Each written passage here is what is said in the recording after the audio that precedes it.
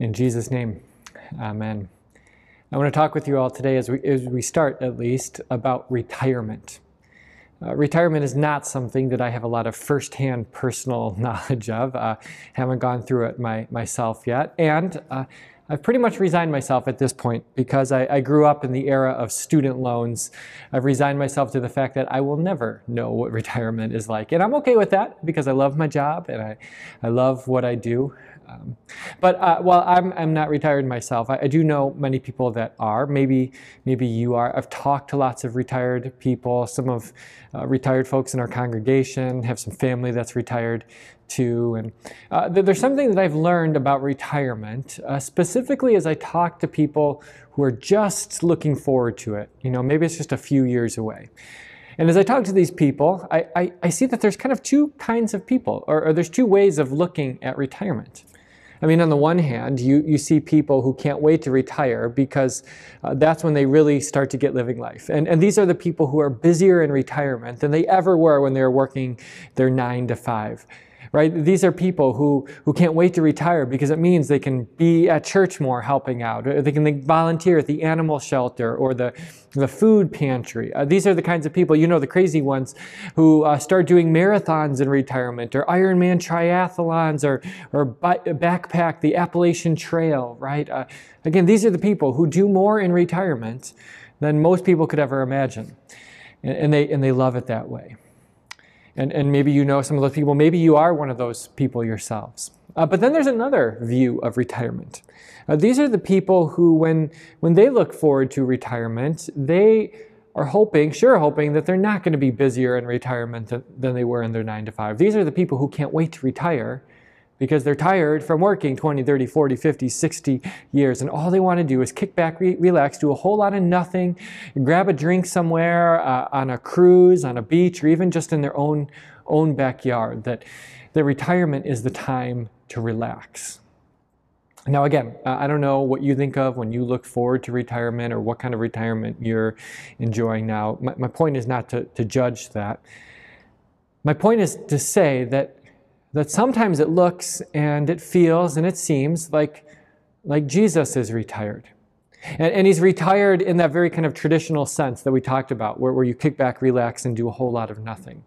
Sometimes it feels like we are down here on earth struggling and striving, and we're trying to keep all of these plates spinning, and there's so many problems we're trying to solve, and we wonder, where is Jesus? And because we can't see him at work, and because it doesn't feel like he's doing much of anything, because he doesn't answer our prayers how we want them answered and in the time we want them answered, it can look like he must be retired. If we're honest with it, I mean, if anyone deserves to be retired, I guess it is Jesus, right? I mean, after everything he's done, he created the world for goodness sake, and then he lived and he was faithful while his people were rebellious, even as they rejected him. Jesus was mocked and ridiculed. He was denied. He was betrayed. Jesus chose to get up on a cross and lay down his life for the sins of the world. And after doing all of that, after rising again powerfully from the tomb, if anyone deserved to retire, to sit back, relax, to sit up on a couch, in his case, a heavenly throne, and do a whole lot of nothing, it's Jesus. And it can feel that way sometimes. And maybe it doesn't feel like he's completely gone off the grid. I mean, maybe he answers little prayers here and there from time to time. But for the most part, there are times in our lives where it feels like Jesus is nowhere to be found. But you know, the message of Acts that we heard today, and really the message of the entire book of Acts, is that Jesus is still working. It might look different than it did at one time, than when he was walking the streets of Galilee and Jerusalem, healing and teaching. It looks different now. The work he's up to, it doesn't happen in quite the same way, but he is still working. I guess it's almost like those retired folks who are busier in retirement, right? What they do when they're 60, 70, 80, 90 is different than what they did when they were 20, 30, or 40, but they're just as busy as ever. And the same is true of Jesus. He's still working. And in fact, he's just as busy as ever. And the work is just as important as ever. That's the message for today in Acts chapter 1. But again, it's the message of the entire book of Acts. If we were to summarize the book, I think a proper summary would be Jesus is still working, but he's doing it by the power of his Spirit in the lives of his people, through the lives of his people. That's something we heard in the very beginning of the book of Acts. In Acts chapter 1, actually in verse 1, we heard the author, Luke, bring this up. This is how the book of Acts starts. It says, "In my former book, Theophilus," and that former book is the gospel that Luke wrote, the Gospel of Luke. In that former book that told of the life and the death and then the resurrection of Jesus, I wrote about all that Jesus began to do and teach. What is Luke saying, right? He's saying that book about the life and the death, the cross and the tomb of Jesus, that it was just getting at the beginning of what Jesus came to do. Well, what that implies is that Jesus is still working, right? He's still doing. He's still saving and redeeming and forgiving today. That the work of Christ that we see so clearly from the cross and the tomb continues in our lives today. See, some people have summarized the book of Acts by saying that it's a history book that tells a history and the story of the earliest Christians as they figured out what it looked like to live after Easter and after the ascension of Jesus. And I suppose that's true. It is a history of the early church. That's true, if you see Jesus as being the main character, right? The hero of the story. If you see that it's Jesus who is working, it's all about his work, just through and in and for the church. Now, maybe you can even feel the tension in that, right? In the reality that Acts reminds us of. And the tension is this. If we were to say, who is doing the important work? Right, the work of saving and redeeming, the work of showing kindness and compassion, the work of forgiving, right? Who's doing that work? Well, some of us, we would know right away, right? We would say clearly and confidently and boldly, it's Jesus. Jesus does the work. He's the one who started the work. He's the one who continued the work, and he's the one who's going to see it through. It's Jesus who's working despite our faults and our failings and our outright sin. It's Jesus who does the work that needs to be done. But I think what we're seeing is that you could also rightly answer that question, who does the work, by saying we do. Right? It's God doing the work, but he's doing it through us. We're the hands and feet of Jesus. We're his instruments of kindness and compassion and mercy and forgiveness and redemption in this world. There's a tension there. It's Jesus, but it's also us. Again, I think we can summarize it by saying it's Jesus through us, but there's a tension there. And we want to resolve that somehow by saying it's either one or the other, but it's both at the very same time. It's all Christ's work, but it's also our work too. I think depending on the day, the month, maybe even the hour, we kind of find ourselves on one end of a spectrum too, right? There are some days where we are living as if it's all up to us. Now, for those of us who call ourselves Christians, if you asked us, if you shook us awake in the middle of the night and said, oh, whose work is it? Whose work do you trust in, right? Who do you rest in? Who sees it through? We would say Jesus. But practically speaking, right, we live in such a way in which we're living as if it's all up to us, as if we're carrying around the weight of the world, as if we have to do things, otherwise they won't get done. And this manifests itself in a number of ways, right? Sometimes it means that we never say no. Every time someone asks us to join a committee at church or our kids ask us to babysit the grandkids, no matter how tired we are, we say, yes, we'll do it. Because we think that if we don't, then it just won't happen. Right? We walk around carrying these burdens and these weights. And I think that that's just no way to live. It's not a faithful way to live. It's not a life that trusts in the work of Jesus. And that's a problem for two reasons. First, because living this way can lead to pride. It can make us feel like we're more important than we are. Right? Sometimes we do all these things to kind of puff ourselves up, to make ourselves feel important. And when things go right, we pat ourselves on the back. And when we have successes, we expect to be praised. And that's a problem.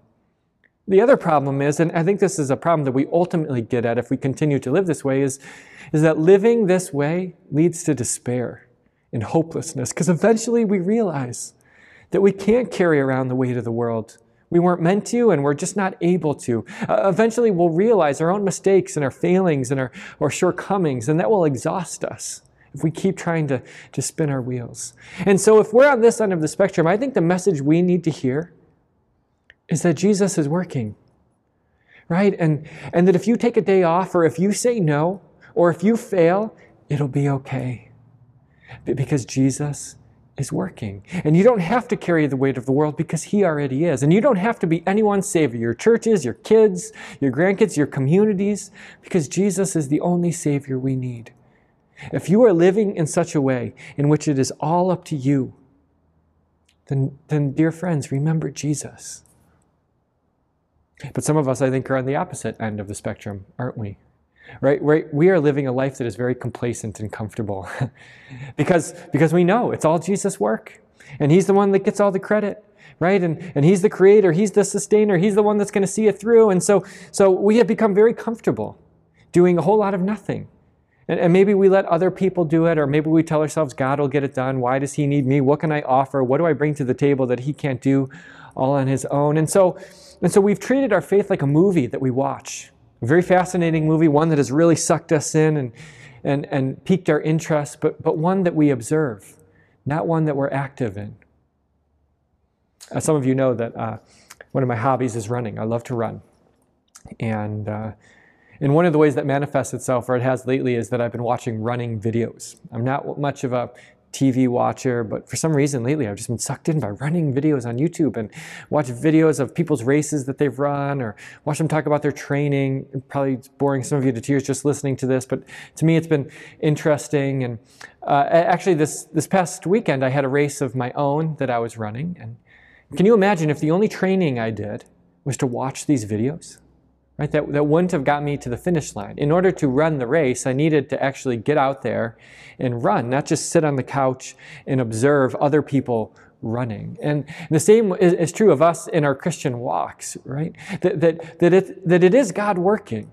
If that's our attitude, then that's right. But we need to remember that God wants to work through us, and that He has empowered us by His Spirit to show kindness and compassion, to witness to His love and His grace and His mercy and His sacrifice, to point other people to the cross. If we are getting complacent and comfortable, then I think the message that we need to hear today is that it's time to get to work. We need that push out the door. We need someone to grab our hand and get us off the couch and say, let's get going.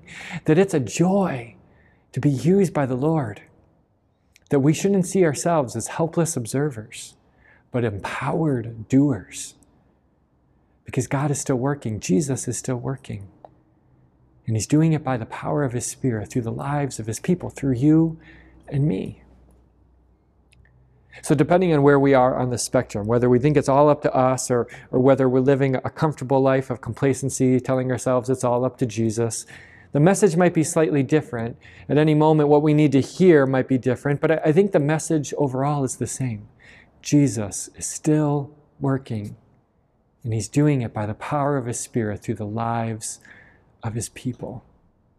And what an amazing message that is. That God hasn't forgotten us. That He hasn't tapped out. That He hasn't given up. That He hasn't walked away.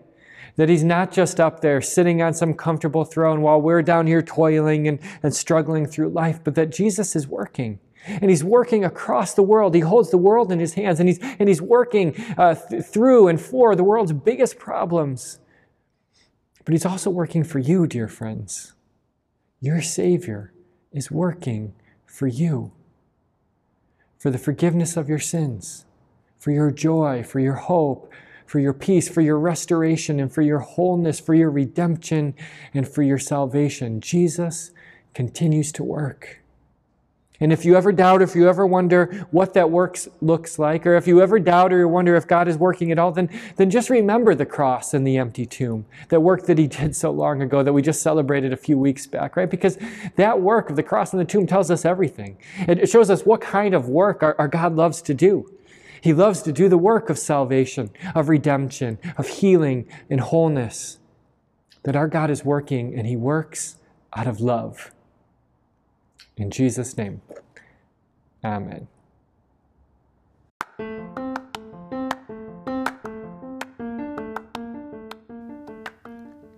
Well, thank you, everyone, for listening to this episode of the Deeply Rooted podcast. I hope that you are blessed by our time together in the Word of God, and pray that your roots went a little bit deeper. If you could do 3 things for me as we close our time together today, I would be blessed. first, if you could subscribe to this podcast, I would love that. That would be an easy way for you to listen to all future episodes and continue to get our updates. Second, if you could share what you heard today, I would really appreciate that. There should be an easy way to do that, to share this to your Facebook page, and I would be blessed by that. And then finally, if you could leave a review, would love to hear what you think and how this episode went. So if you could share, subscribe, and leave us a review, I would be blessed. God bless you, everyone. And until next time, this is Peter Brower on the Deeply Rooted Podcast.